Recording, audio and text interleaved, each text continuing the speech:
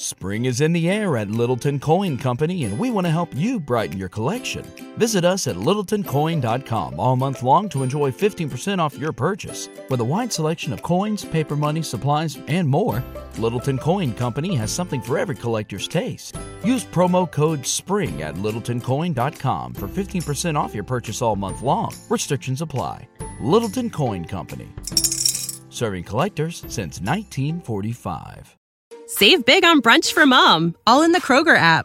Get half gallons of delicious Kroger milk for $1.29 each. Then get flavorful Tyson natural boneless chicken breasts for $2.49 a pound, all with your card and a digital coupon.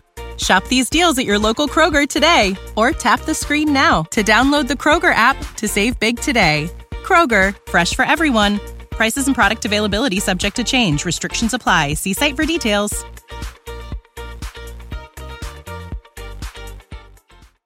If you enjoy listening to Queerology, then I need your help.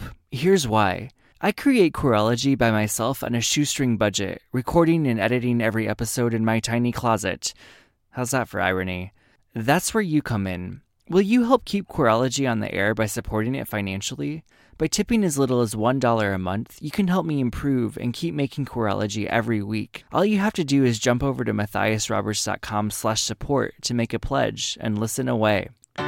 Hey, friends. This is Matthias Roberts, and you're listening to Queerology, a podcast on belief and being. This is episode 29.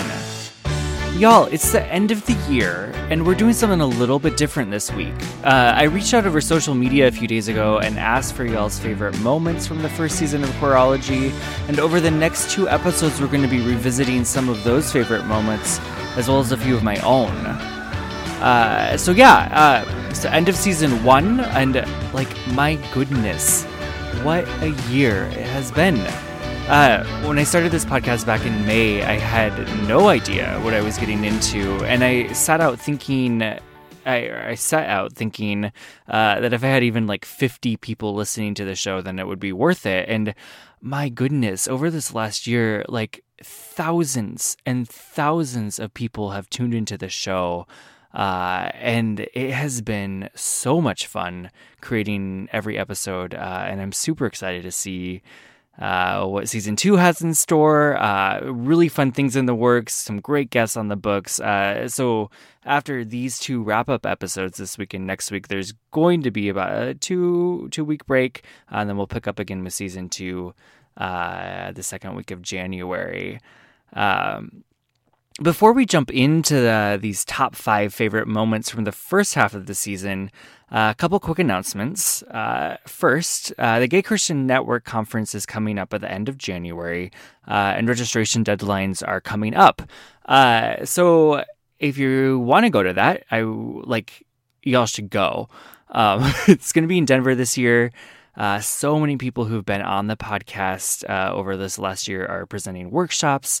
And if you're looking for a conference full of queer people of faith, definitely check out GCN. I remember my first year going to GCN in Portland, 4 years ago.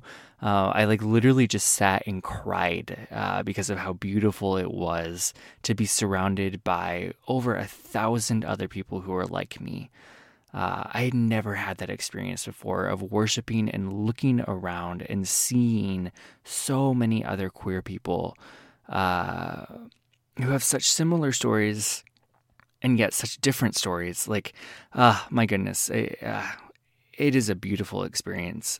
So head over to GCN's website, get registered, and I hopefully will see you all there.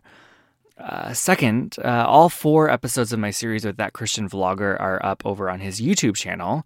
The 3rd episode is my favorite, and while those videos may be somewhat frustrating to many of us who've been in this work for a while, it's been really cool to see the response from Justin's audience, who doesn't have a lot of exposure to queer Christianity. So definitely go check those out over at That Christian Vlogger's YouTube channel. Maybe share them with friends or people who are maybe just starting to get into these conversations. They're kind of tip of the iceberg conversations, those things that I think we often get frustrated talking about, and yet they're still really important conversations to be having with people. Okay, let's go ahead and dive in. This first moment is one that has stuck with me ever since we first recorded it. In episode 2, poet and storyteller Lauren Ileana Sotolongo, she shared about the idea of liturgical space, which is an idea that she borrowed from Pete Rollins. These are spaces that are performative enactments of a world you want to see in the present. They're temporary zones where there is a quality, where people have voice, and Lauren tries to create these liturgical spaces through the means of creativity. And I believe she created one of those spaces for us in the performing of her poem, Confessions.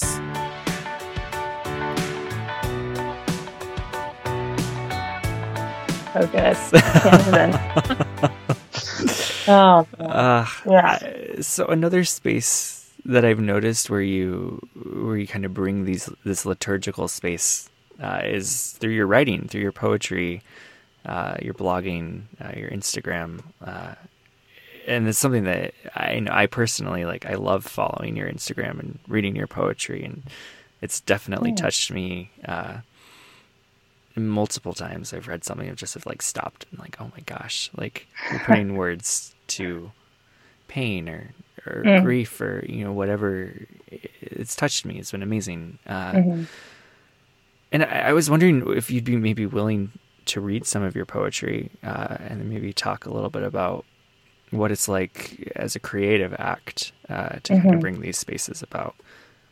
Sure. Yeah. And I guess just to preface, before I read and I remember you messaging me that day and saying, that you appreciated the words, and it's just like the insecurity in creating anything is so real. And the insecurity in like, in being oneself is very real and deep. And I feel like that's an extension of any sort of creativity. When you're creating something, you are extending a really bare part of yourself to someone or like a group of people. And with social media, we've seen this, like just, everyone's doing it in different ways, which is really empowering and awesome. And yet there's still that deep insecurity on the backside of it. So it's been really hard. The process of sharing is very interesting for me because there's always that deep insecurity in the back. And, as humans, we want to be regarded and affirmed and all these things. And that doesn't always happen, and it's fine. Like that's also fine, but it's hard because it's like, here's a piece of, what makes me bleed or laugh or, all these things. And I'm giving it to you to hold, like, will you hold it? And sometimes it's not held and sometimes it is. And, so yeah, the process of creating in and of itself is interesting because it's so vulnerable. But so I'll read my, my initial coming out poem, which, I wrote. So I felt the need to publicly come out just because I write a lot and I was kind of editing that out. I felt quite a bit. I thought, okay, I need to publicly do this just so I can put it in my writing and people are, right. So yeah, this is that one. And it's called Confessions. Gay Christian. This poem went from 8 pages to 1. Gay Christian. I'm the opening joke for both the sermon and the bar scene. They're only one. See, it's hard to engage every part of you when all the people and ideals that feel a part of you are not only running from each other, they're trying to crucify one another into spiritual and political history. See, call me gay Christian, but I will not leave your churches or dinner tables or bar scene to have my back painted briskly with generalizations about this lifestyle. This lifestyle is not your caricature to paint as if this lifestyle was just something I decided to have for breakfast one day. But my love isn't a McMuffin or stack of pancakes, and my faith will always define my identity. But please understand that my sexuality isn't a switch. It's more like a pulse that beats until something goes wrong. And I'm sorry that to you, I am something that went wrong, but I am not something for you to isolate and contain as if your own adultery isn't more shame than me going on a first date. And I may not be a saint, but I still want children and a family someday. Christians, family, Christians, I'm not asking you to agree. I'm only saying that 6 verses in Scripture does not make you my savior or my doctor. It makes you my family. Christian, gay Christian, LGBTQ Christian, let's just call us human. I am the pastor's opening joke, but I have the privilege to step out, and so I must, because an entire community is being silenced with Polly 1 of Leviticus 20:13, and I'm done stuffing my soul with things that others choke down for me. And though I am terrified, make no mistake, I am terrified. This is now irrelevant, because I can finally see the orange haze of your skin at dawn. I can finally see your smile, warm and shining. And now everything I once thought dead can finally rise. So I'm stepping out. I can finally rise. We are stepping out. Family, rise now together. These chains of shame are not our family history anymore.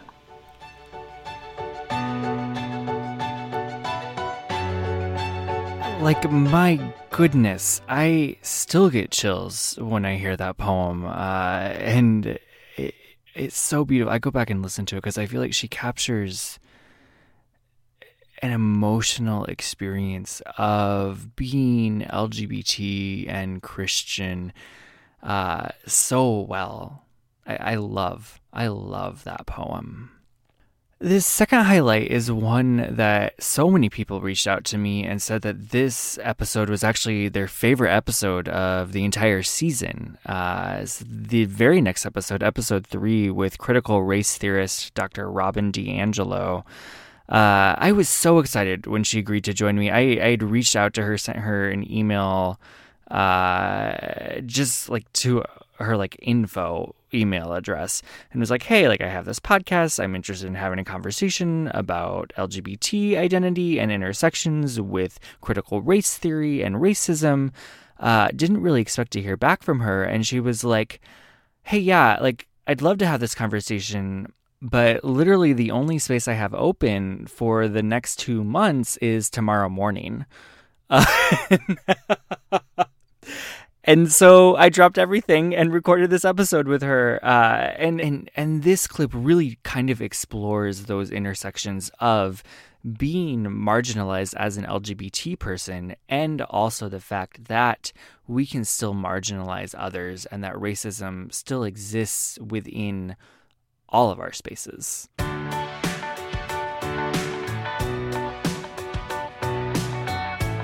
Yeah, that highlights a piece that I feel like is so common, especially I've noticed in the queer community, of where we identify with one specific marginalized identity and assume that because we hold that identity, we can't marginalize others, or we can't be racist.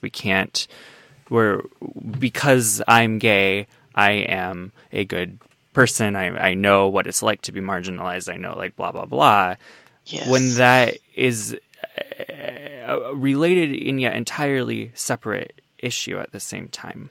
Yes. And interestingly, where we are in dominant culture, so where we are in the norm, where we are swimming with the current in the water rather than against it. So as queer people, we're swimming against the current. But as white people, we're swimming with the current. And one of the privileges of swimming with the current is that you are not reduced to that identity. You get to be an individual, right? And so that becomes something to which you feel entitled. It is a very precious ideology of dominant culture. Now, where you're not swimming with the current, you're always labeled. So you're always going to be the gay guy. Yeah. Right? Mm-hmm. But not the white guy, right?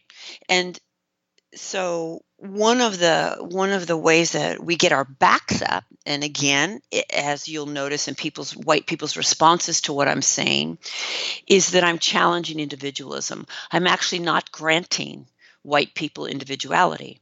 I actually am, yes, I want to be really clear to all your listeners. I am proceeding as if I could know something about you just because you are white. And that is because we live in a society together that conditions us together.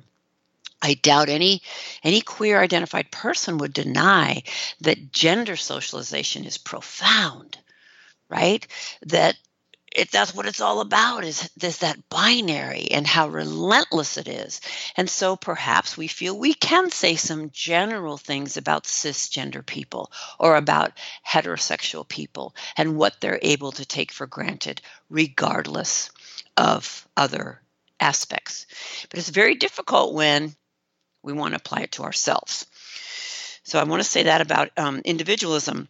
But a really key learning for me was that I had spent my life thinking deeply about how I had been oppressed, right? Because I was raised female, Catholic, and poor. So what are the messages of those three identities? Be silent, be subservient, suffer, martyr, invisible, disappear. Do not use your voice. Do not question authority, right? Those are deep messages I got as a little Catholic girl. Now, those messages set me up beautifully to collude with racism because they're going to keep me silent. They're going to keep me from avoiding conflict.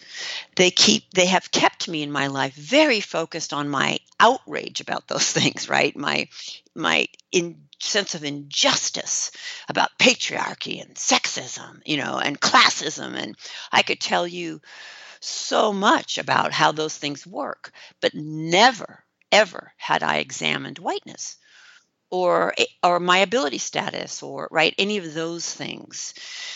And so what I've come to realize is I'm not less racist because I was raised in any of those ways. I learned my racial position differently than a white middle-class female learned hers, but I still learned it. And I realized as someone who came late to academia, again, grew up in poverty, didn't go to college till I was in my 30s, had no idea, it was just a foreign culture to me. And now I'm in academia and, I have a sense of an imposter, deep inside me. I'm very accomplished within academia and yet inside, you're like, okay, day late and a dollar short. Right. And I've sat there in those faculty meetings where, it's almost all white always. And we're discussing something, and it's so clear to me that there's racism in how we're discussing it, or the impact of the decisions we're going to make is, and that there's a whole perspective missing, right? And yet I feel really intellectually inferior often in academia, right? Based on my internalized sexism and my internalized classism. So I sit in those meetings in silence, even though I'm noticing racism and I'm feeling unsettled about it. And my silence really is coming from a place of inferiority, right? It's not coming from a place of superiority. And yet I had to step outside myself and ask, well, how is it functioning? How is your silence right now functioning in this room? Oh my God, you're colluding with racism. You're maintaining white solidarity. You're going to look like a team player and you're going to get ahead precisely because you're not challenging racism. And that is not acceptable to me.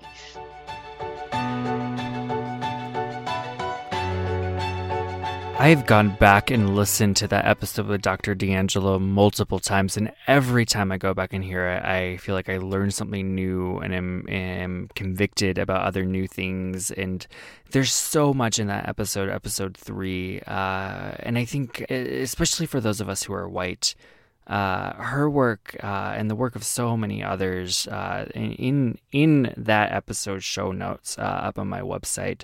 There are a lot of resources there, really important things for us to work through. And this next highlight ties into that a little bit with Michael Vasquez when he gives a little bit of like a mini sermon in the podcast around the idea of how our faith must lead us towards justice and what redemption and reconciliation actually looks like. This is from episode 6.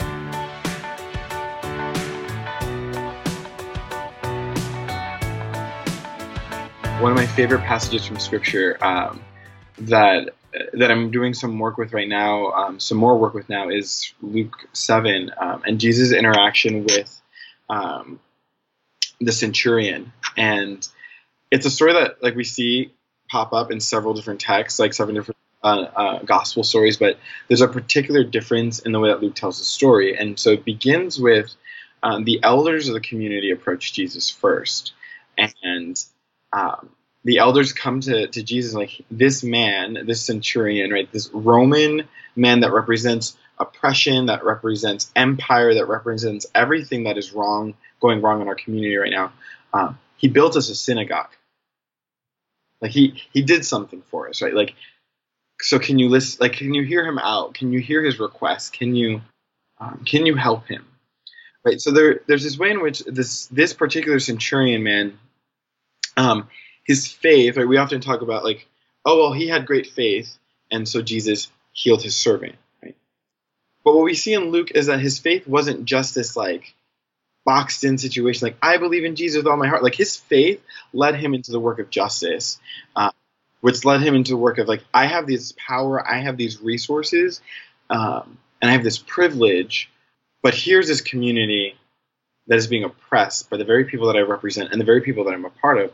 I have to do something different, right? So he builds them a synagogue, right? He builds them a house of worship, right?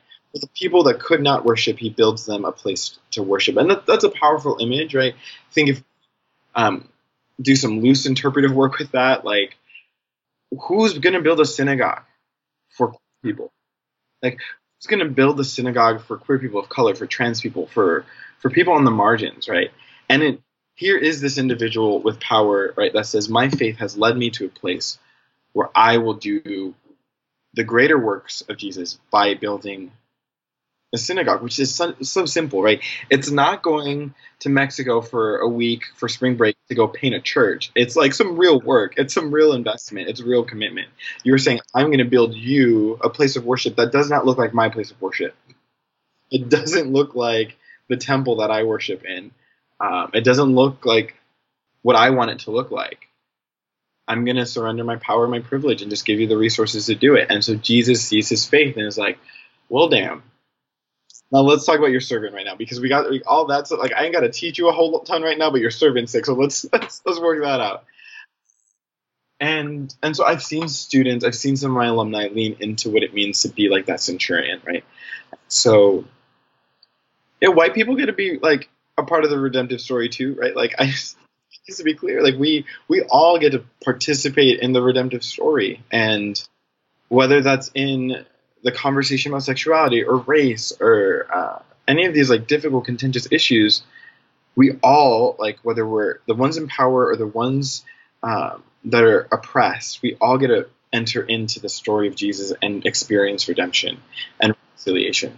But it takes work, right? Like we just don't like, hey, I forgive you, it's all fine, not great, like let's hug, reconciliation, #freedom. Like that's not how, that's some nonsense. Y'all, whenever people say that queer people can't read scripture well or that we can't interpret scripture well, I think about that episode and I'm like, y'all haven't met these seminarians. Like, my goodness.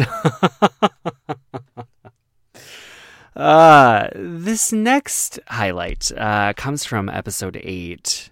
Episode 8. Episode 8 with Rosemary Jones. A lot of people also mentioned that this was one of their favorite episodes from the first half of the season, and her work around bisexuality. Rosemary is bisexual, but in a straight passing marriage. And in this clip, she kind of explores what that means and what led her to come out as bisexual.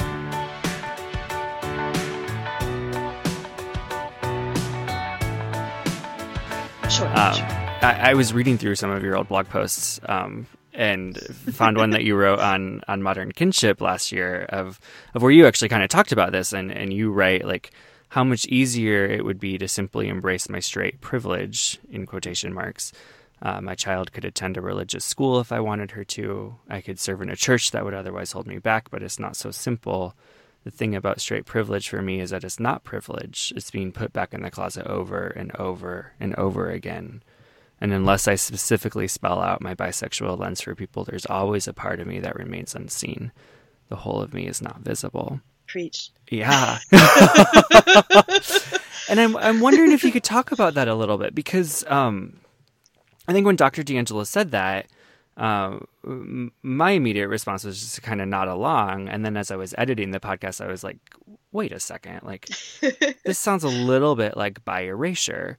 I'm wondering if you could talk about like what is bi erasure, and what, as a woman who's married to a man who identifies as bisexual, like that adds some complexity. Right. I would love, I know that's a lot. There's a lot of questions in there. Yeah. Forgive me if I ramble a little bit. Please do. Please ramble. Okay. Yeah. And I think that I'm particularly sensitive to those kinds of things because I did spend the first 7 years of my marriage essentially in the closet. Right. I mean, Josh knew about it and he was totally cool with it. I think if I can tell a little bit of an example of kind of what life was like during that season. So living, as a straight woman, we were going to an affirming church where I served at whatever capacity I wanted to, was in, various positions of teaching and leading small groups and in children's ministry and the whole 9 yards. The majority of both of our families on both sides are not affirming. So it was quote unquote easier. And I say easier loosely because it was easier in a social construct. It was not easier for my mental and emotional health. So what would happen was we would go out for coffee, for instance, and I would think our barista was cute. And I just would fall apart on the inside. I mean, I don't know if this is the same thing for anybody else who has spent a significant amount of time in the closet and from the evangelical background. But you just wrestle all of a sudden with this, why hasn't God healed me of this? Super evangelical, this is demonic oppression. I mean, all of these really, really dysfunctional thoughts swirling around in my head just because I thought a barista was cute. And so I would stifle this and hold it inside for weeks and be in this cycle of anxiety and depression and self-loathing. I was thinking I was going to ruin my marriage. What's wrong with me? And then finally would find the courage to tell Josh what was going on in my head.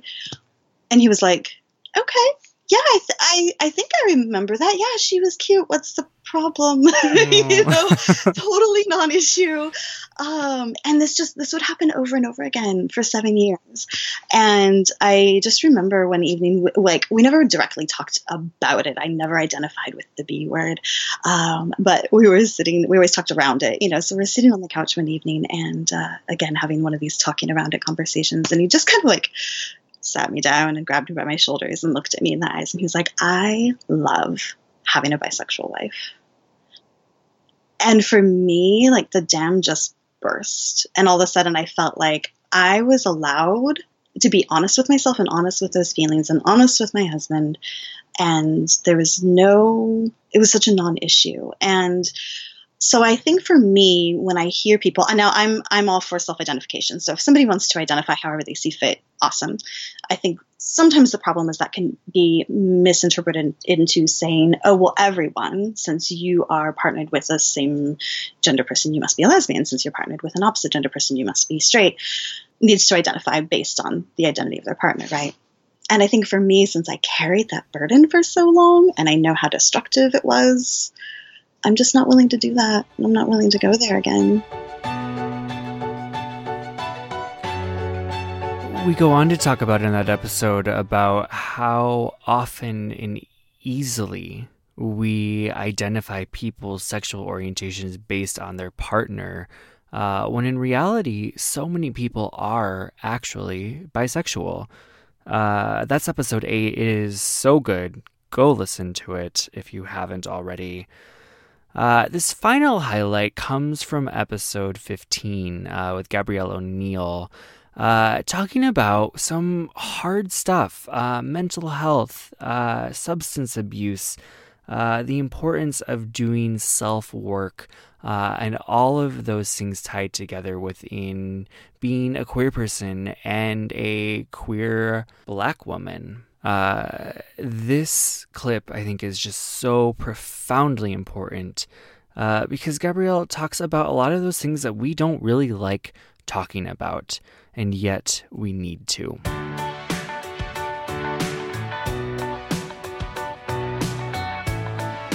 In thinking about, for people who are listening, who do have mental health diagnoses, who are struggling in some of these places of substance usage or suicidal ideation, who are trying to grasp on to reality or life, or what would you say to them as someone who's walked this journey a little bit? How do you talk to people who are looking for that reason to hold on? I think if I'm speaking to someone with a mental health diagnosis, I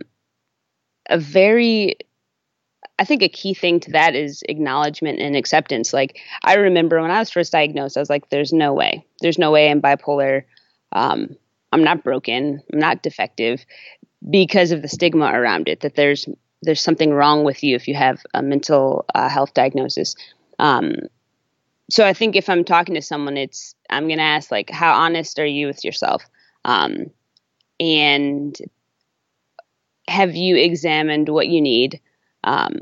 And how to get what you need and how to ask for what you need. I don't think there's any avoiding having to be vulnerable when you have a mental health diagnosis in the way that I do and many others do, because we are limited in a system and in a world designed for people who are unlike us. And so there has to be an incredible amount of support there. And for me, a big part of that has been learning how to ask for what I need and learning how to be vulnerable with people and knowing who to be vulnerable with.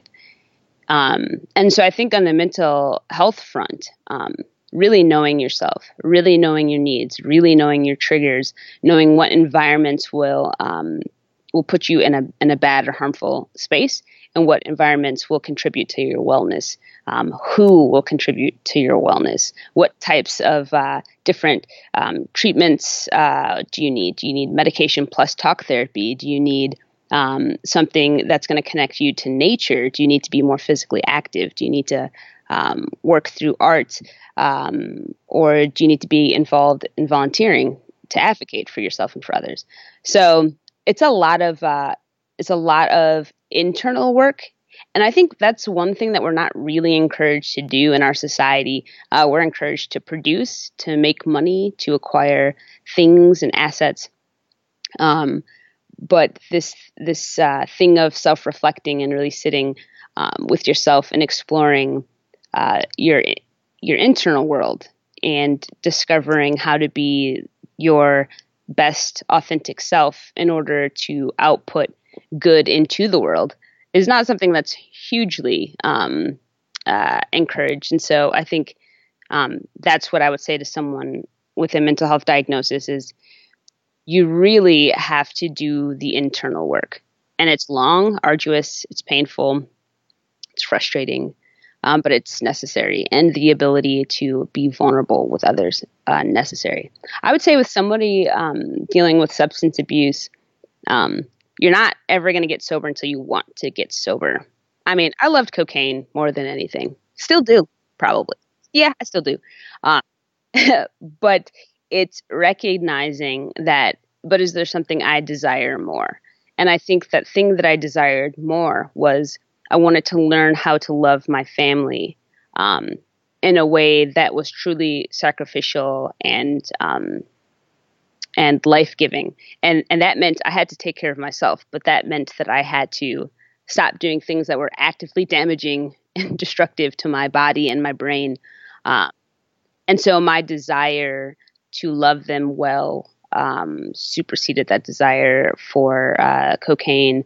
And it's difficult. It's not easy. Sacrificial love is not easy.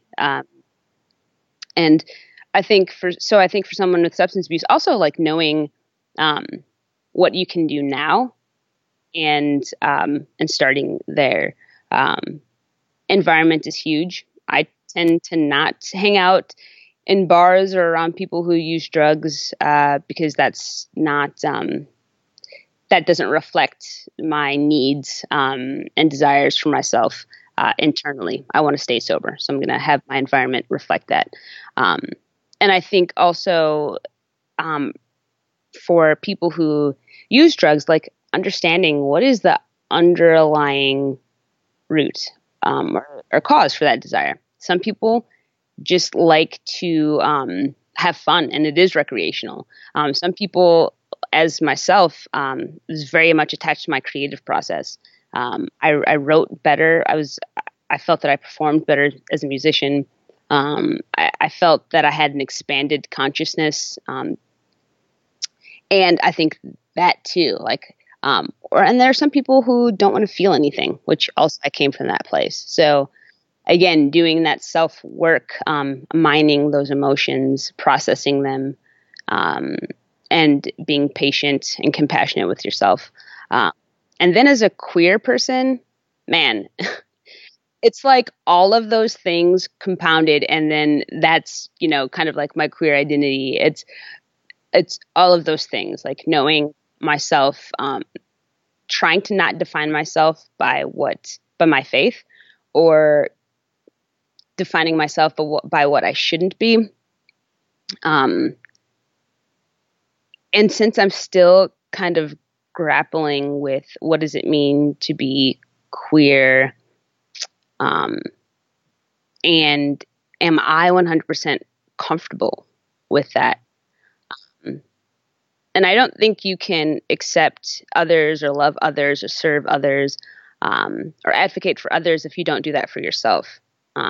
So a lot of my work is reducing self-stigma and internalized homophobia, and learning to bless the goodness in me that I see and to cultivate that.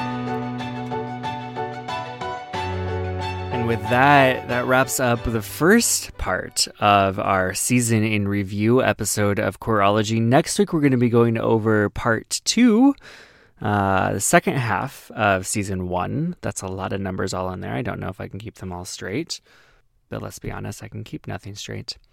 I was going to edit that out, but that was good. So tune in next week. We're going to go over 5 more episodes, 5 more highlights from that season. Then we're taking a 2-week break and coming back with season 2 of Queerology the second week of January. So excited for that. So until next week, y'all, I hope you have a good week, and bye.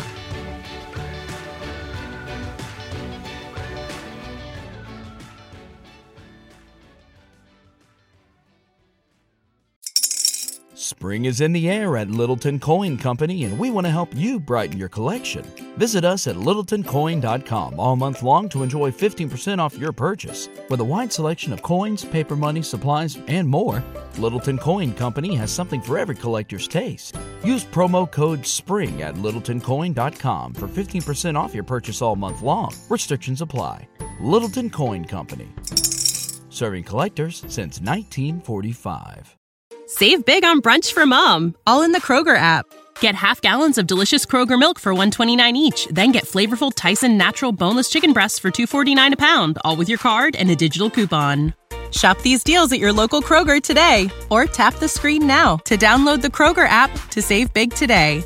Kroger, fresh for everyone. Prices and product availability subject to change. Restrictions apply. See site for details.